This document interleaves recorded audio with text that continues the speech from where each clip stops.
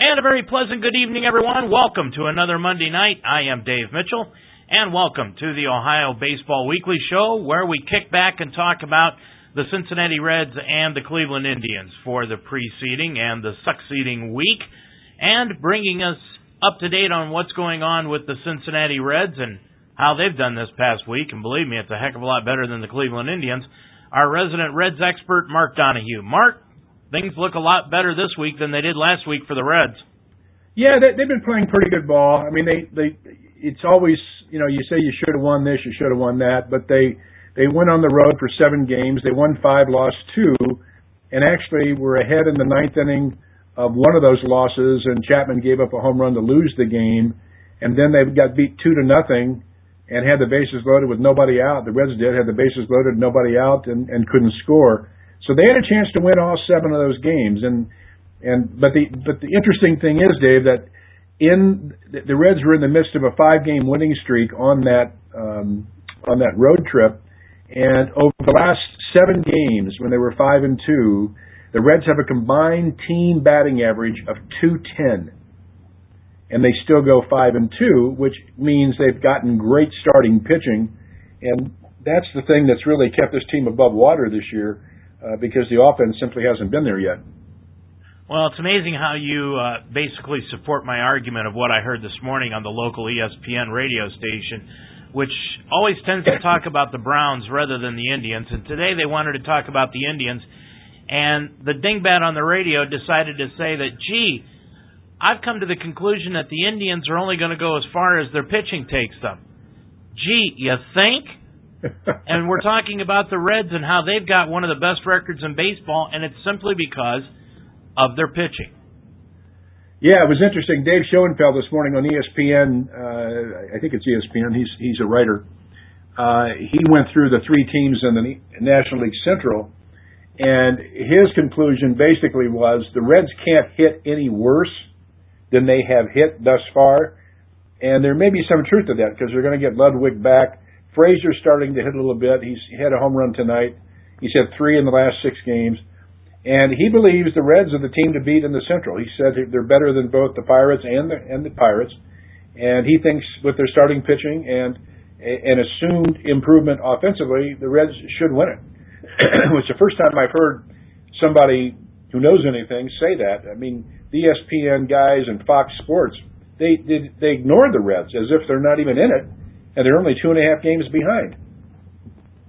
Yeah, it would be a terrible thing to give Ohio any publicity other than bad publicity when it comes to ESPN. Now, Fox Sports with that new network, I'm kind of excited about that because I'm tired of the National Enquirer reporting on ESPN. But nonetheless, hey, 1 week can really make a difference, Mark. I mean, when the Indians played the Tigers, all of a sudden, they went from 3 down to 7 back, and that's where they stand going into tonight's games against the Angels. And meanwhile, the Reds, last week when we hit the airwaves with this show, they were 5 back. Tonight, they're 2.5 back, and the Pirates have a history over the last couple of years of falling apart in the second half of the season, and I think that's what we're seeing right now. Maybe not to the effect of what's happened the last 2 years, but they're still not playing as good a baseball as they were during the first 4 months of the year. Absolutely, and if you go back just rather than just a week, go back 8 or 9 days, and the Reds were 7 games out, and everybody thought it was over. They were 7 games behind the Pirates, and then the Pirates go into a funk. So do the Cardinals, and the Reds are only 2.5 back now. And you're right, things can change very quickly.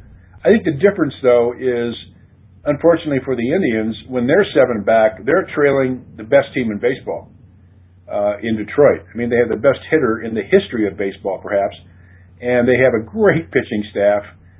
They're playing good ball. I don't think the Indians are going to catch them, unfortunately. The Reds, on the other hand, when you're chasing the Pirates and the Cardinals, those are not superstar teams. They're good, solid teams. But the Reds have a chance to overcome them. I don't think the Reds would have a chance to overcome Detroit if they were in the position that the Indians were in. Well, we've got our Ask Us segment coming up a little bit later on, and of course, Mark, as it has been over the last 3 weeks, predominantly the questions have to do with the Reds and what's going on with them. Of course, you can send us your questions by tweeting us at OHBB Co-host, or you can send us email to askus@ultimatesportstalk.com or dmitch@ultimatesportstalk.com. Going into tonight's action, the Reds were 7-54 overall. They've been 7-3 in their last 10 games, and they're in third place. But like we talked about Pittsburgh, I want to talk about St. Louis as far as the Reds are concerned, Mark. And the fact is that their starting pitching may be the talk of the league with all the youngsters that they've got, but their bullpen is still extremely questionable. And not only that, but even Shelby Miller, he's had a few rough outings, and so has Locke with Pittsburgh. And the prediction has been from the experts that these young pitchers on the Pirates and the Cardinals, these major league hitters, they catch up with them, and they find out what they're doing, and they make adjustments. And the question was, can these young kids carry these teams into the playoffs? And right now, the answer is maybe, but it's certainly not as certain as it was the first half of the year. These young pitching staffs are at risk, and I think if the Reds have an advantage, it's because they have depth and experience. And it was interesting hearing comments from the Milwaukee Brewers about Homer Bailey yesterday after he pitched. I think he pitched a 3-hitter, 9-1 victory for the Reds. They were interviewing Milwaukee Brewer players, and they said that Homer Bailey, when he has command, is as tough as anybody in the National League. And this is a number 4 starter for this team. And this kid's growing up before our eyes, and it's going to be interesting because he's a free agent after this year, and the Reds are going to have to lay out some serious dough to sign him, which means I don't think they're going to sign Arroyo, which I hope they don't, frankly. But, the Reds are in pretty good shape with that pitching staff, and Homer Bailey could be a stud for a lot of years to come. But you just can't win by pitching alone. How much has Ryan Ludwig helped this offense since his return? Well, not much. He came in today hitting 143, but he's only had, 15 at-bats for the year, so you can't look at that. He does have an RBI single tonight, actually an RBI double tonight. And he had a couple of hits yesterday, so maybe he's starting to catch up a little bit. But what it does do, it gives length to the lineup. You got Ludwig hitting 6th, and sure, he's not hitting yet, but that's a bat there you've got to contend with. So you have to go through Chu and Frazier, Votto, Bruce, and Ludwig hitting 6th. And that's a pretty healthy starting 4, and Brandon Phillips obviously hitting number 4. So those are 5 or 6 pretty tough outs you have to get through if they're hitting. Unfortunately, Frazier has not been hitting; everybody else has. So the hope is that if Ludwig gets hot, it's going to make those pitchers deal with Bruce and Votto and Brandon Phillips in a different way, give them some stuff to hit. But if he doesn't hit, the Reds are back where they started. I know it's a stat that we probably can't find, and I've asked this a couple of times, but I would love to know what the Reds' record is when somebody other than the Big Four actually gets a hit or a home run. Somebody other than Chu, Phillips, Votto, and Bruce. Well, obviously it's not going to be very good, but I would bet if you take the top 4 hitters out of the Indians lineup, you'd have the same statistic. Or any lineup. You take the top 4 guys out, it's probably not going to be a very good record. But no, that's not what I'm saying. What I'm saying is somebody other than those 4, when they get a hit or a home run, I'd like to know what the Reds' record is when somebody, in addition to those 4, actually hits. I'll bet it's off the chart. I'll bet that's a good point. It'd be off the chart because they've gotten no production from catcher. Hannigan and Mesoraco together are hitting about 215, 220. Cozart and Esteuras was probably hitting 225, 230 combined. Frazier's hitting 235 by himself. And whoever was in left field was probably hitting 235, 240. So those 4 positions plus the pitcher, and you've got a lot of outs in that lineup. So if those guys do hit, that's a very good point you bring up. If they do hit, I bet the Reds have a terrific record. But right now they're sitting in the last wild card spot, but they're only a game and a half behind St. Louis in that second wild card spot, as well as second place in the division. And, of course, with Arizona in town tonight, they can really put Arizona out of this race and wrap up the playoffs for the rest of the year. Well, if they were to win 3 or 4 games, it's going to make it awfully tough on Arizona. And there's nobody else close. Arizona's it. Washington is 9.5 out behind the Reds in the playoff hunt. So, and the Reds don't play them anymore. It would be awfully tough for anybody to come through. But Arizona is a pretty good ball club, and if they were to turn around and win 3 or 4, then the Reds got their hands full. But you're right. Being only a game and a half behind the Cardinals and only 2.5 out of first place, I'm sure they're not thinking about or worrying about Arizona. They want to catch Pittsburgh and St. Louis. Well, and that decision by Washington a year ago, I hate to go back to this, but sitting Strasburg in those, when you got a chance to win a world championship, now look where they are. They're not even going to make the playoffs this year. You got a chance to win, Mark. You got to take that chance, and I think that's a lesson that the Reds could possibly have learned from Washington last year. Not so much of sitting somebody, but going out and helping their team at the trade deadline. Yes, I think you're right, and it's kind of ironic because that decision by Washington last year not to play Strasburg, I thought there were so many ways you could have worked around that issue that would have not jeopardized him at all, but would have almost guaranteed Washington at least getting to the World Series. And they were better than San Francisco. So, if they won, it's likely they would have, if Washington would have won. But this is the kind of thing that can come back and haunt a franchise. Look at Pittsburgh. It could haunt them for 20 years because they decided not to be a little more creative and deal with something in a more intelligent way than just shutting him down. And look where Pittsburgh didn't go to the playoffs, like you said, for 20 years. The Indians, last year had a chance to do something, didn't do anything at the trade deadline, and it really caused the team to collapse. And you're looking at the Reds this year, although they've picked it up since the trade deadline, or it appears that they have, but their front office didn't do anything either to help the ball club. They just relied on Ryan Ludwig coming back. Yeah, and it's a calculated risk, and it's easy to second guess. But I would rather have my general manager err on the side of aggression than being passive. And that's what the Reds were this year. That's what they were in 2011. They were passive. They didn't go out and do something. The Reds should have won the division in 2011, and they didn't. They won it last year, and they have a chance to win it this year. But it's not because the general manager has gone out at the trade deadline or even before. And that's why this idea that you have to make a deal on July 30th is absurd.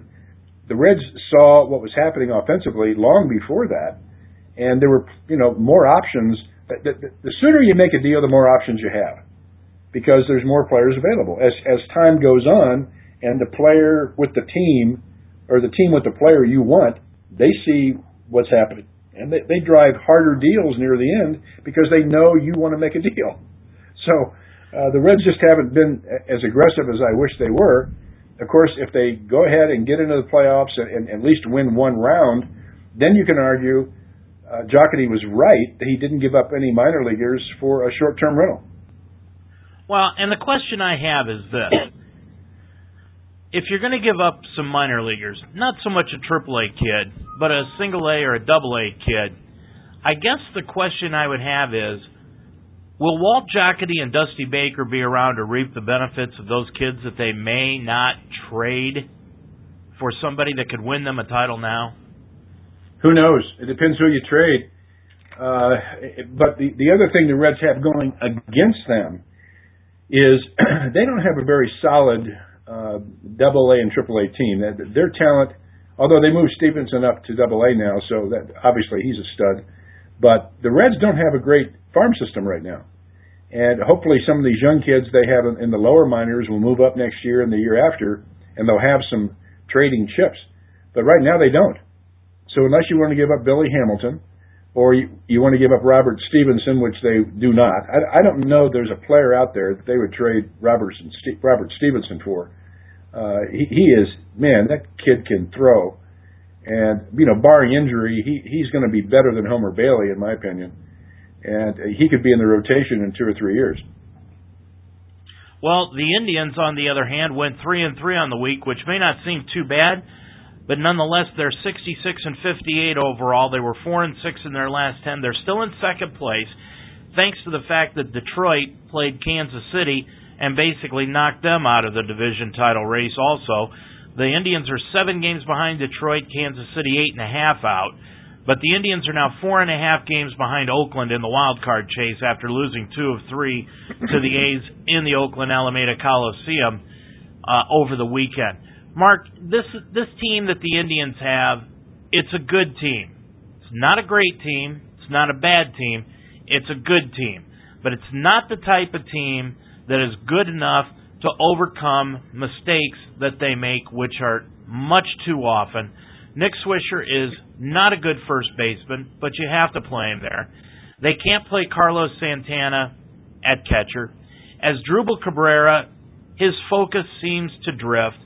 And I got to tell you, Ubaldo Jimenez, although he pitched a great game on Saturday night against the Oakland A's, Mark, he is the most boring guy to watch on the mound. He has got to be just torture for players to play behind in the field because he just takes forever to pitch the ball, and he's constantly in a 3-2 count to people. Matter of fact, he had a no-hitter going through 5 2/3 innings on Saturday night, and he couldn't get past that point of 5 2/3 after he gave up a hit because he had thrown 110 pitches and he was gassed. And it's because he constantly goes 3-2 on guys all of the time. He's just boring to sit behind and watch. Is that his history? That's the way he's been for the last 3 years, ever since the Indians have got him. He just takes forever to pitch. He takes so much time in between pitches, and they can't get him to speed up. They've tried to get him to quit throwing 8 pitches and reduce him down to 4. He just won't do it. He's a lot like Trevor Bauer in the fact that he'll sit there and look you straight in the eye, from what I understand, and he'll shake his head, yes, I'll do that. And then he gets on the mound, and he's in a totally different world and just doesn't listen or doesn't apply the things that he has been working on in the previous days leading up to that start. He's very, very frustrating. Well, I thought he had one of the best arms I've ever seen 3 years ago. And it's hard to imagine what happens to these guys, but it has to be mental. And you would think when you're a 20-something young kid, and they're all young kids to us, and you have your future ahead of you, if you just listen to people, you could play this game for 20 years and make millions and hundreds of millions of dollars. But they don't get it. And I just wonder, of all the sports, and I'm a baseball freak, but a lot more kids are coming out of college now than used to, into Major League Baseball. But historically, the major leagues are populated by very uneducated people. And I don't mean that in a derogatory way, but many of them come right out of high school, or the Latin players come out of junior high school. They're 15, 16, 17 years old when they sign. They have no education.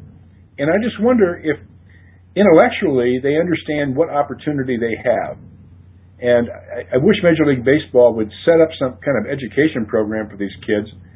Like when Chapman came from Cuba and he signed his contract with the Reds, the day he signed, he spent $400,000 on cars. He bought a Lamborghini and he bought something else. I think it was a Rolls Royce or something like that. Just something ridiculous. And not that he can't afford it, but what kind of intellect allows that to happen without somebody stepping in and saying, "Wait a minute, pal, just think about this for a minute." that $400,000 could be worth $4 million if you put it away and drive a pickup truck for a few years. Well, and a lot of people say that's, if you look at the list of players that were suspended, Mark, just a month ago. Predominantly, they were Dominican Republic players. And from what I understand, I don't know this to be the case, but from what I understand, the steroids down there are legal. You can pick them up anywhere. You can go to a pharmacy and pick them up. And when these kids come to the major leagues, even though they know that they are not to use them, they still use them because they see that little carrot dangled in front of their head of a big contract like Nelson Cruz, like Johnny Peralta. They see that and they decide to go ahead and do it. And I think, without really delving into this, because I do want to get into what Ryan Braun allegedly is going to do this week. But boy, you look at those players, and it is a golden opportunity for them to take that money back to their homeland and live like kings. It's really interesting that of the three major sports, I'm not going to include hockey because, frankly, I don't think it's a major sport. I think soccer probably has more interest now in America than hockey does. But football, basketball, and baseball. And there was a stereotype years ago that the football players are the big dumb guys. And that couldn't be further from the truth. Football players are the most educated. They have to be the most intelligent. Have you ever seen an NFL playbook? I mean, to understand what you do, I don't care if you're an offensive tackle or a defensive guard or whatever you are, you got to be smart. And they even give IQ tests in the NFL. I would venture to say that most Major League Baseball players and most NBA players could not pass a similar test that are given to football players. So football players have gotten a bad rap about their intellect, but I would venture to say that their GPAs and their IQs are probably higher than any other sport in the world, for that matter. Well, I'm going to tell you, you and I discussed this earlier this morning. We don't very often talk about what we're going to discuss on the show, but I wanted to get together with you this morning because I'm going to go off not so much off the deep end, but boy, I've got some heavy opinions as to what's going on with this Biogenesis case, and as far as Ryan Braun and A-Rod is concerned. And supposedly, Mark, Ryan Braun is going to come clean this week. Pardon the pun. He's going to admit to using PEDs. But the story has come out that he actually called several players when he was first suspended by baseball, including Joey Votto, to make his case. And at the time, he said to these players that this gentleman from FedEx that handles the urine, that was his job, and Braun got him fired. He was an anti-Semite, and Braun is Jewish, and he was a Cubs fan, and Braun plays for the Brewers, and that's why this guy was setting him up. To me, Mark, that is just absolutely despicable, and an apology doesn't work. This guy at FedEx that lost his job needs to sue Ryan Braun for that entire contract that Braun has left, and maybe, just maybe, this legal system will work for the small guy once, and it will take care of a multimillionaire like Ryan Braun and give up that money because all he did was cheat to get it and lied and got another guy fired that handles urine for a living. Come on, give me a break. This guy deserves some justice, and Ryan Braun needs to give it to him. I agree, and that's where I guess I don't come down as hard on A-Rod as I do Braun. A-Rod, he did some things he shouldn't have done, agreed, but Ryan Braun, I mean, he was evil. he was an evil guy. He got guys fired. He lied to his teammates. He never yet, because they talked about it at the Reds broadcast in Milwaukee, he has yet to even apologize to his own teammates. When he got suspended, he never went back to the clubhouse or called his teammates. Just took off. And he's gotten so many people in trouble, and I think he should have gotten a much worse suspension than even A-Rod. But certainly as bad as A-Rod, I thought what he did was much worse. So I agree with you. I was just shocked to hear that about him. Yeah, I agree with you. I think Ryan Braun got off very easily with the 65 games, especially when you look, Mark, at the fact that when he comes back to the Brewers next year, I mean, they were going nowhere this year. This suspension to the Milwaukee Brewers basically meant nothing. It meant nothing to him because they were out of it. It was done. It was over. And the fact is that he's going to come back next year with a clean slate and $118 million in his pocket. And that's why I say, I hope this guy for FedEx takes him to court and sues him for every penny of that contract. If Ryan Braun really wants to be apologetic and come clean to the world of baseball, he should stand up there and not only apologize to this guy, which I don't think is enough, I think he should at least give him, Mark, half of his salary for every year that this contract goes through. But do you think Ryan Braun is going to do something like that? Pardon my French, but hell no. No, I doubt he will either. And it's unfortunate that these guys, I don't know where they get their advice from. Because in many cases, if these guys who had done steroids or the PEDs or whatever, don't forget, when this stuff started being publicized years ago, there was nothing illegal, and it wasn't even against baseball rules to use some of this stuff. And you look at a number of these players who did come clean, everybody's forgotten about it. They say, oh, yeah, I screwed up, I took it, I shouldn't have, I won't do it again. It's when you lie about it that gets you in trouble with the fans and the front office, and that's exactly what happened with Ryan Braun, and it happened with a lot of guys that had they just admitted it and said, look, I didn't do anything illegal. I took some stuff I shouldn't have taken, perhaps. I won't do it again. Well, you can look at the case of Andy Pettitte. You can look at Jason Giambi. They both just came out and said, yep, we did it. We're accepting whatever baseball administers, and that's it. And the case of A-Rod, you and I disagree on this, but my feeling on A-Rod is first of all, there are 20 players that saw what baseball had on them from this biogenesis clinic. They accepted their penalties. A-Rod, to me, I submit to you, yes, he has the right to appeal, just like any other person in this country does. However, there are cases where when people are on appeal, they're still in jail. And I think for the best interest of baseball, Mark, Bud Selig, who I think never wants to make a decision, he always wants this stuff to just work its way through. That's why it takes him forever to ever come to a conclusion on something. I'm not going to call it a decision because basically he went to those 20 players and said, here's what I want you to do, and they said yes. Now A-Rod is giving him some pushback on it, and baseball doesn't know what to do. Why is this appeal taking so long? You're going to see, Ryan Dempster from last night, who threw at A-Rod, get suspended. He'll appeal, and that appeal will be heard before this biogenesis appeal for A-Rod will be heard in November. You're going to see the fact that Bud Selig, to me, Mark, the Indians and the Yankees are in a fight for the last wild card spot. And I feel cheated from the standpoint of an Indians fan to look at A-Rod out on that field and helping the Yankees win when you know exactly what this guy has done. And there's no doubt what he did. I'll go on record as saying it. If his attorney wants to come back and sue me, hey, he's going to sue me for what? But the fact of the matter is that A-Rod knows doggone well he did it. Everybody knows he did it. He just wants to try to salvage the $150,000 a game that he gets.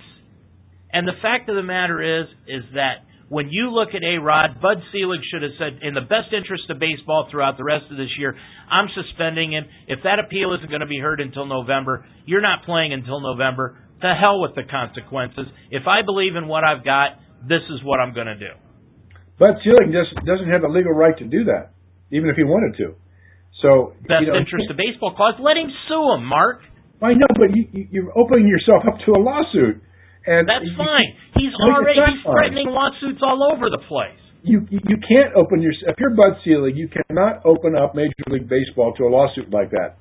It would be defamation of character. It's illegal. If he loses any money, Major League Baseball would be hugely responsible. What happens if he's found guilty or innocent, and he's suspended for what? The baseball commissioner doesn't have that power. And then even if he did have that power to do it, they would appeal it to the union immediately, and they're not going to. It wouldn't work.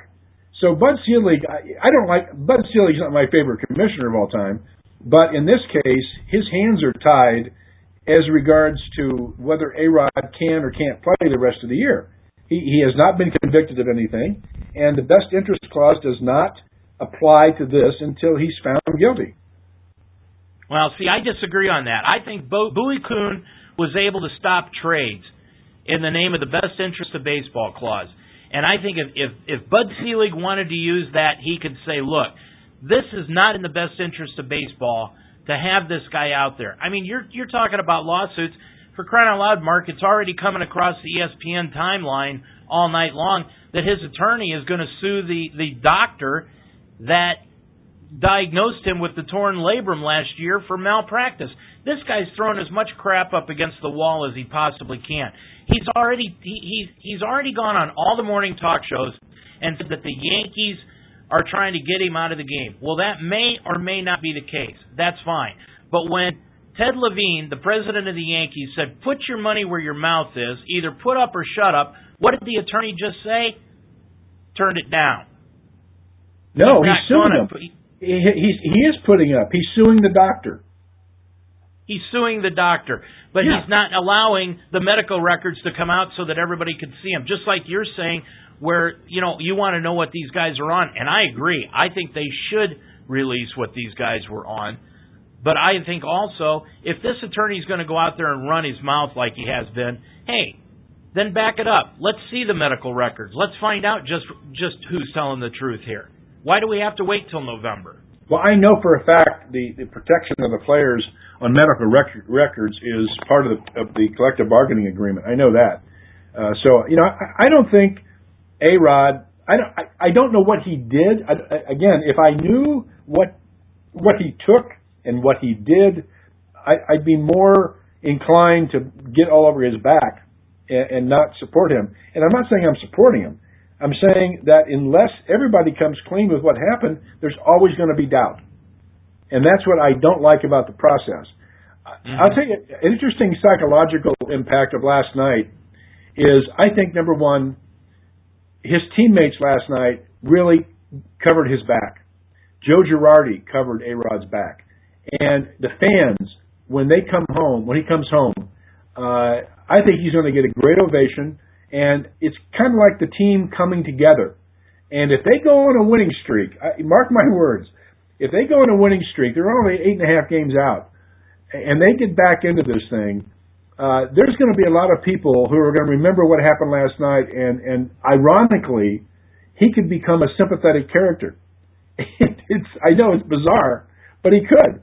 And if pitchers keep throwing at him, and the team takes off and starts winning, New York fans are certainly going to forgive him.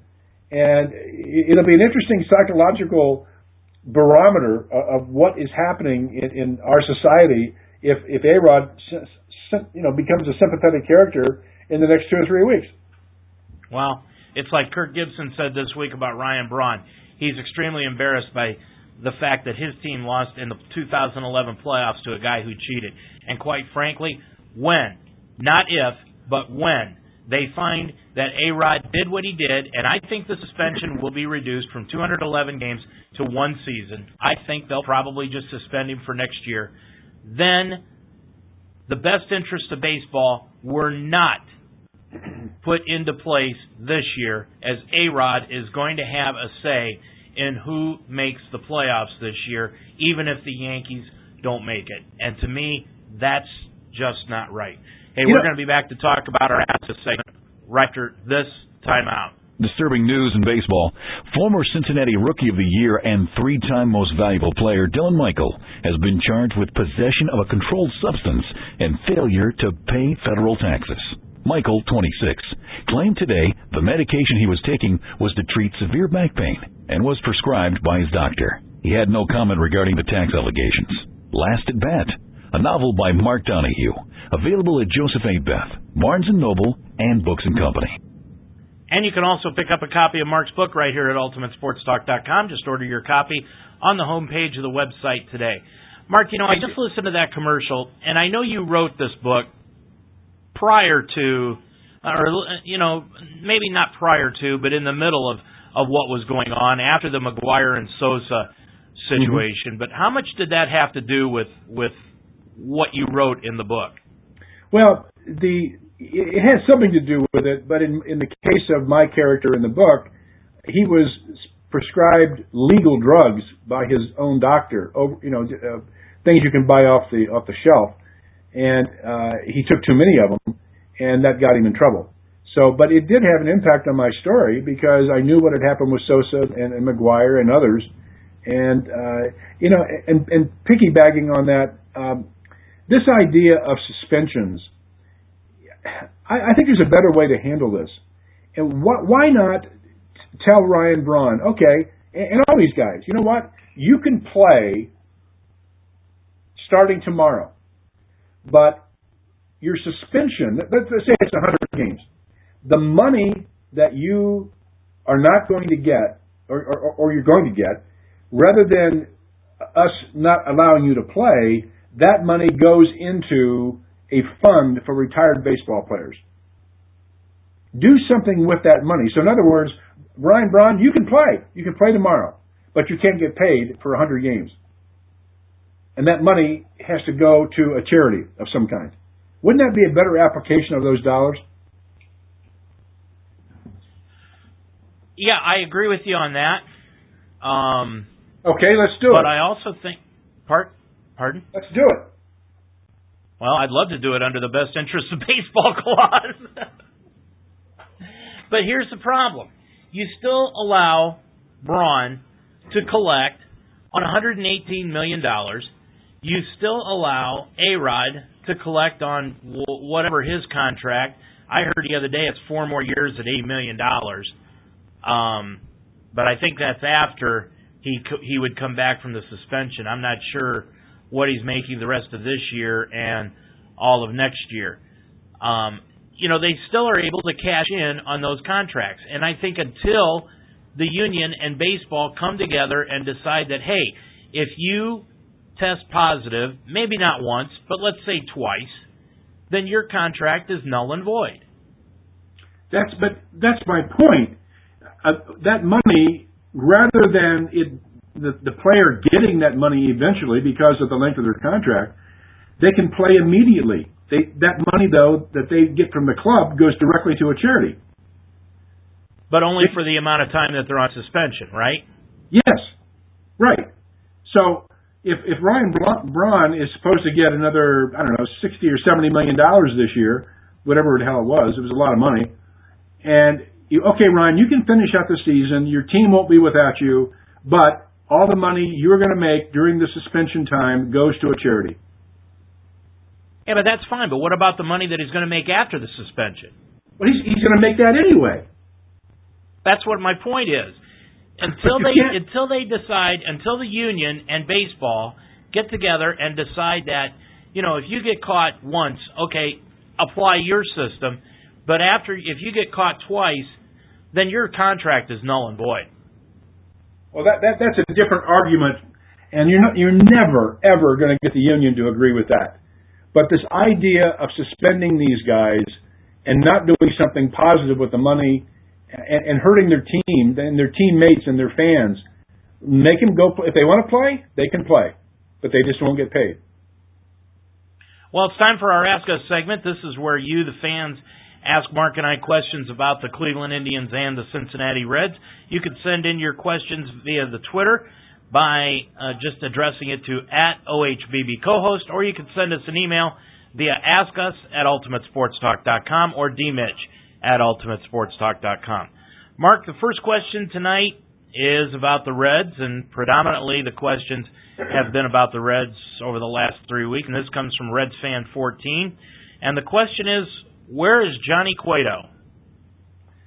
Johnny Cueto, I heard today, has not even started long tossing yet. He's done for the year. I mean, they're not going to risk bringing him back. They don't. Frankly, they don't need him. Their starting pitching has been outstanding, and you don't want to risk an asset like that. Apparently, he works out every day. He lifts weights. He runs steps. He's in great shape. but he's not in pitching shape. And here we are in the middle of August, and for a starting pitcher, he would have to start throwing immediately, even to be ready by late September.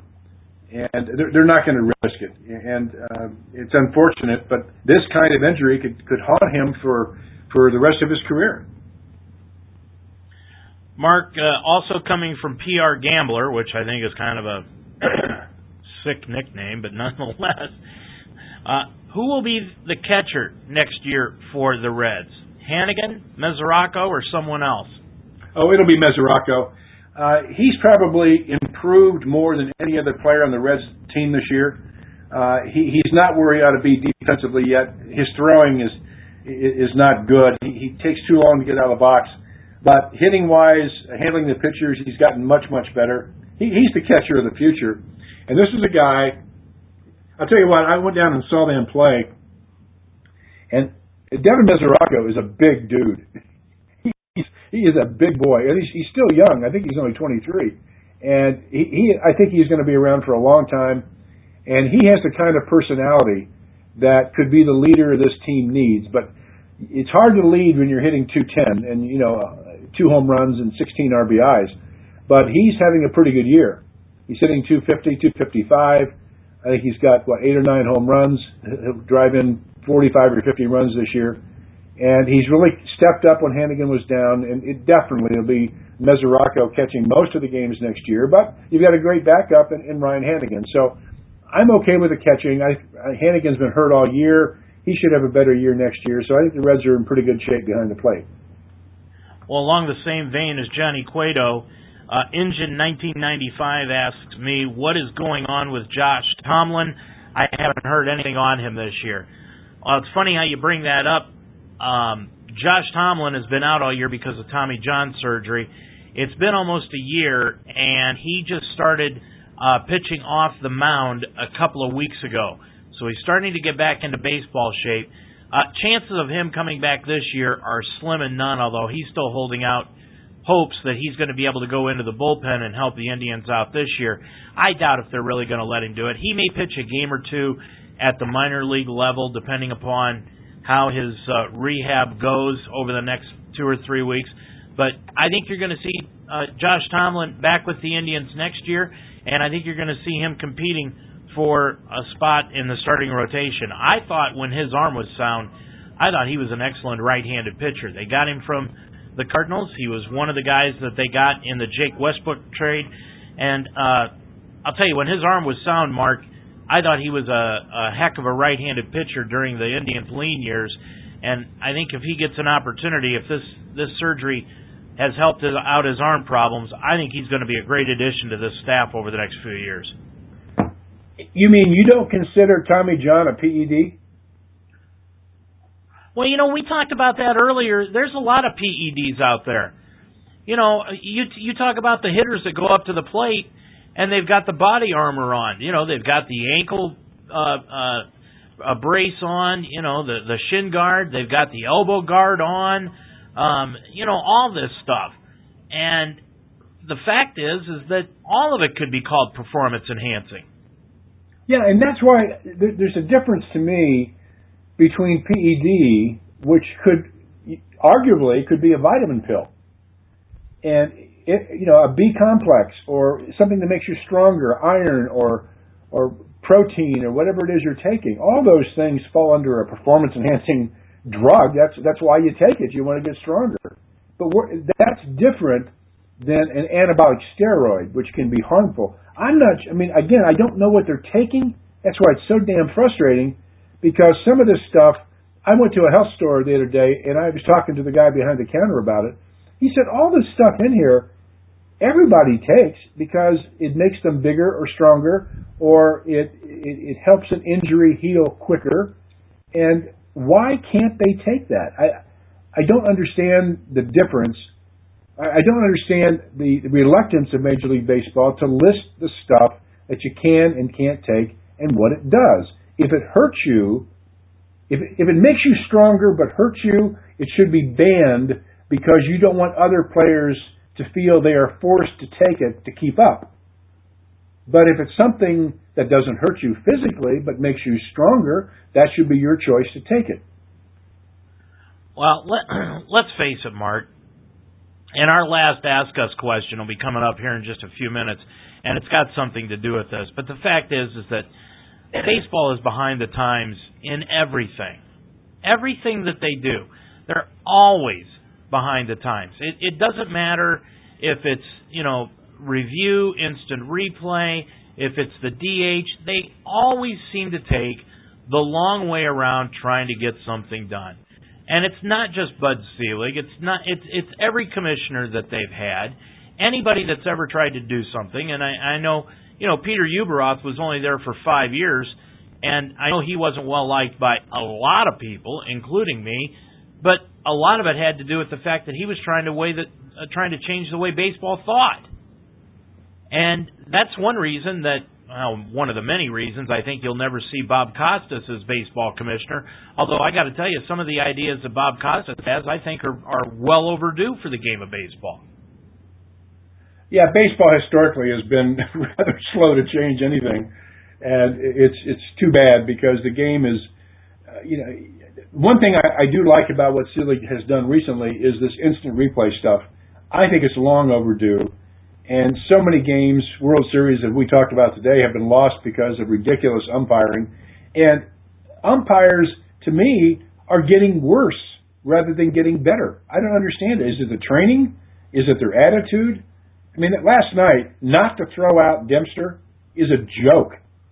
He should have been run in the first 2 seconds after he hit A-Rod. No, and it's like the umpire condoned it. Mm-hmm. And the problem with that is, it's not just A-Rod getting hit. It's one of Dempster's teammates getting hit. And that's going to happen. I guarantee you, before the year's over, the Yankees and the Red Sox, I think they played 9 more times, or 8 more times, somebody's going to get drilled.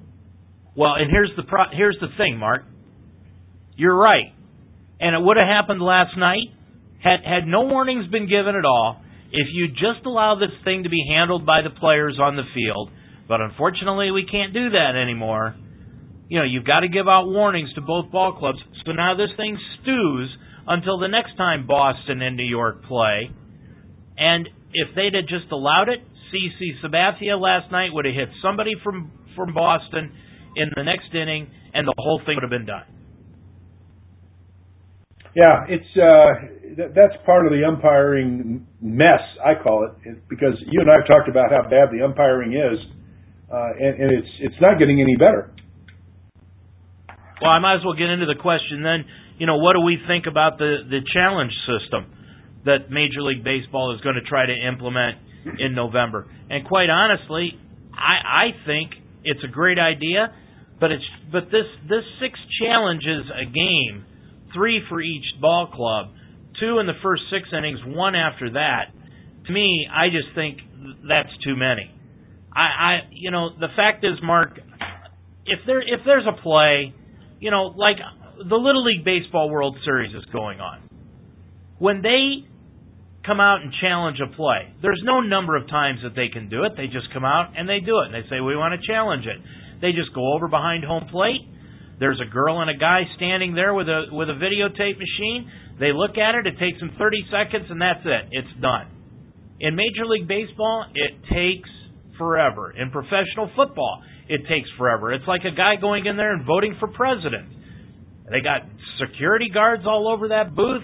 The referee goes into the booth. He's got a towel or the cloak over the booth that he goes in between so nobody can see what he's doing. What's he doing in there? What's he watching? Is he watching the Andy Griffith show, or is he actually looking at the play? I don't see the big deal of it. I don't either. Well, no, it's going to take a minute or 2 per appeal or challenge, but you're not going to have 6 challenges a game. You might have 1 or 2. And as we said today, I was looking back at baseball games back in the 20s, 30s, 40s, and 50s, and the average length of a game in that era was less than 2 hours. And what has increased is not the length of a baseball game; it is the commercials. There used to be a minute between innings, a minute, and now there's 2.5 minutes. And on network games, it's even more than that. So that adds what's that? 2 minutes, say 3 minutes per half inning. That's 18. That's 54 minutes to the game, all in ads. So if you're concerned about length of the game, Major League Baseball, take out 3 commercials. Charge a little more for the ones that that Heaven charge forbid. an extra $50, for the advertiser. But if they were really concerned about baseball time limits, they would reduce the number of commercials in a game. Well, the only thing I'm saying about we've got to go all the way back to New York to challenge the play, Mark. We've got to have an umpiring crew back in New York. Just do what Little League Baseball does and put somebody behind home plate with a videotape machine. David, it's instantaneous. I mean, it's not going to take any longer to go to New York and have somebody look at it than it is to have somebody behind home plate. I don't think that's an issue at all. It's the matter of do you want to get it right? And I think everybody should want to get it right. Let's just hope that the umpires aren't going to the bathroom at the time they have a challenge come up.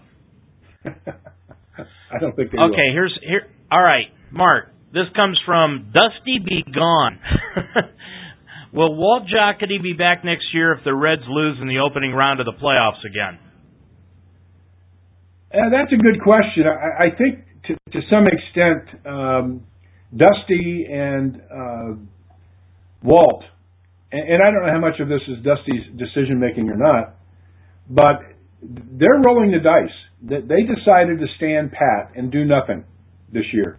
And if the team succeeds, and to me, success for the Reds, I don't have a lot of expectations for them to go very far in the playoffs. It's a crapshoot if they're going to, the wild card thing, who knows, one game. But I don't think they're good enough to beat any other team in the playoffs. I just don't think the Reds could beat the Dodgers. I don't think they could beat the Braves. They might be able to beat the Pirates in a playoff game. I don't think they can beat the Cardinals in a playoff game. I don't think there's anybody in the American League they could beat in a playoff game. So if they do make it past the first round, I would call it a success. If they don't, then I think there's going to be a lot of questions. Walt, why didn't you do something? And including, why did you keep Dusty? But how's the owner of the Reds going to take it? I don't think it's the owner's decision. I don't think Castellini, from what I've heard, and I don't know this to be the case, it's just rumor I hear, he was never a fan of Dusty Baker. But when the Reds won in 2010, they renewed Dusty for 2 more years, and so he's going to be around, but his contract's up. So if they find a new manager, I think they're going to say it's because of health reasons. Dusty's 67 years old, and he had a stroke. And as I've said on the show many, many times, I don't think Dusty has recovered yet physically. They're not going to say that, but I think Jocketty could be at risk. Okay. All right. This comes from Tanya for Prez. Is the rest of the league catching up with Aroldis Chapman? Yes. Yes, yes, yes. And he's in right now in the 9th inning with a 2-run lead. And when you throw the same pitch as your out pitch every time, or so many times that your secondary pitch is so weak that hitters tee off on it. But the other thing is that this guy has proven that if he has 3 or 4 days rest, you're either going to get him to come in and strike everybody out, or he's going to walk the ballpark. And he doesn't have a consistent release point, and he's a guy, believe it or not, I think the Reds could trade. And I think they have enough depth in that bullpen, and I wonder what you could get for Aroldis Chapman. Giancarlo Stanton. Yeah, we've talked about that. I think that is a perfect deal for both teams. A Cuban in Miami and Stanton up here with the Reds, I think it would be a perfect match. But it wouldn't surprise me if they trade him. Yeah, it wouldn't surprise me either. And we had a ton of questions about Aroldis Chapman, Mark, and this was one of the different ones that I wanted to bring to your attention, because we have had a couple of questions about Aroldis over the last couple of weeks, but this one here I thought had a different phrase on it as far as the league catching up with Aroldis. And here's the last question on our Ask Us segment for tonight, and it came from Anonymous. And Mark, you and I talked about this a couple of weeks ago. The Reds Hall of Fame voting is going on right now. Do you believe that Ken Griffey Jr. is a Cincinnati Reds Hall of Famer? You know, you and I talked about that last week, and I went and checked his statistics, and the answer is no. I mean, he hit .270 for the Reds over 9 years, nothing to write home about. He was an average player for the Reds, and no, I don't think, by name, yes, he's Ken Griffey. By the way, Chapman just gave up an opening single to the leadoff hitter in the 9th inning, and then the Reds turned one of the great double plays you're going to see. You'll see this on SportsCenter tonight, but tune in to it because they turned a double play that is unbelievable to get, hopefully, out of this mess. But did you say Ken Griffey played 9 years for the Reds? Yeah, played 9 years. Wow. I did not know that he played that long for them. Yeah. Parts of 9 different seasons and did not, if his name wasn't Ken Griffey Jr., you would have looked at the stats. If you just didn't have a name next to the stats, you'd have said, oh, okay, that's a decent player, but, nothing to write home about. Mm-hmm. All right. That's going to do it for our Ask Us segment. Make sure that you send in your questions to us next week to askus@ultimatesportstalk.com or dmitch@ultimatesportstalk.com, or you can send us a tweet at OHBBCohost. Thanks to everyone for writing in tonight. Mark, we've got just a couple of minutes to go. Albert Pujols, he's not going to return for the rest of the year with that plantar fasciitis in his left foot. Is that a surprise or a good move by the Angels? Oh, I think it's a good move. They're not going anywhere, and he is their franchise player. But you look at his body type, and I'll be very, very interested to see what he does over the off season because he is a big, big man, and big people like that, frankly, don't age well in Major League Baseball. It's the lithe player who stays in good shape. And you're mentioning Ken Griffey Jr. When he started getting big is when he started getting hurt. Mm-hmm. And Pujols, if he would lose 30 pounds, 40 pounds, he's close to 250, 260. You get him down to 220, and he'd have a great career the rest of his playing days. But he is a big dude. I stood next to him in spring training a couple of years ago, and I'm 6'2", 225, and I looked like his kid sister. His thighs look like my waist, and he is a big, big man. And I just hope that he learns from this and loses some weight like a lot of these guys. You got to hand it to Josh Hamilton. He's in great shape. I don't know why he's not hitting, but he's in great shape. Mark, just somehow I can't associate you as anybody's kid sister. I felt like his kid sister standing next to him. I mean, his arms are gigantic. Everything about him is big. He's a big guy, and that's what people don't realize about some of these baseball players. They're as big as football players. They got more kind of athletic skills than most football players do, but they're big boys. Has anyone ever told you that you shouldn't be walking around ball fields in a dress?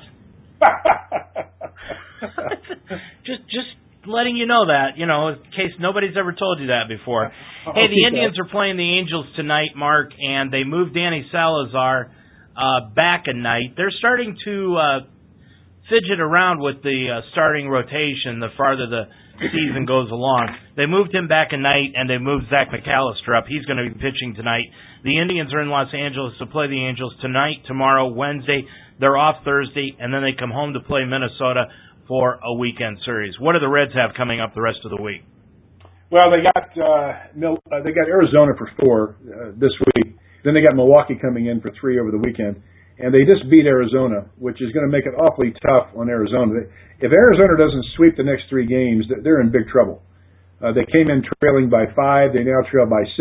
They'd have to sweep to leave town trailing by only 3. And the Reds, of course, are going to try and blow them out of the water and end their misery. Well, let's hope that they get that done. And then they've got Milwaukee this weekend? They get Milwaukee coming in to Cincinnati. And Milwaukee has played the Reds tough. And by the way, Milwaukee has tied St. Louis now. So if the Brewers come back and win, the Reds will be only a half a game out of second place. Boy, the pennant races are starting to tighten up, and we'll talk more about them next week. Mark, we'll talk to you next week. Have a good one, David.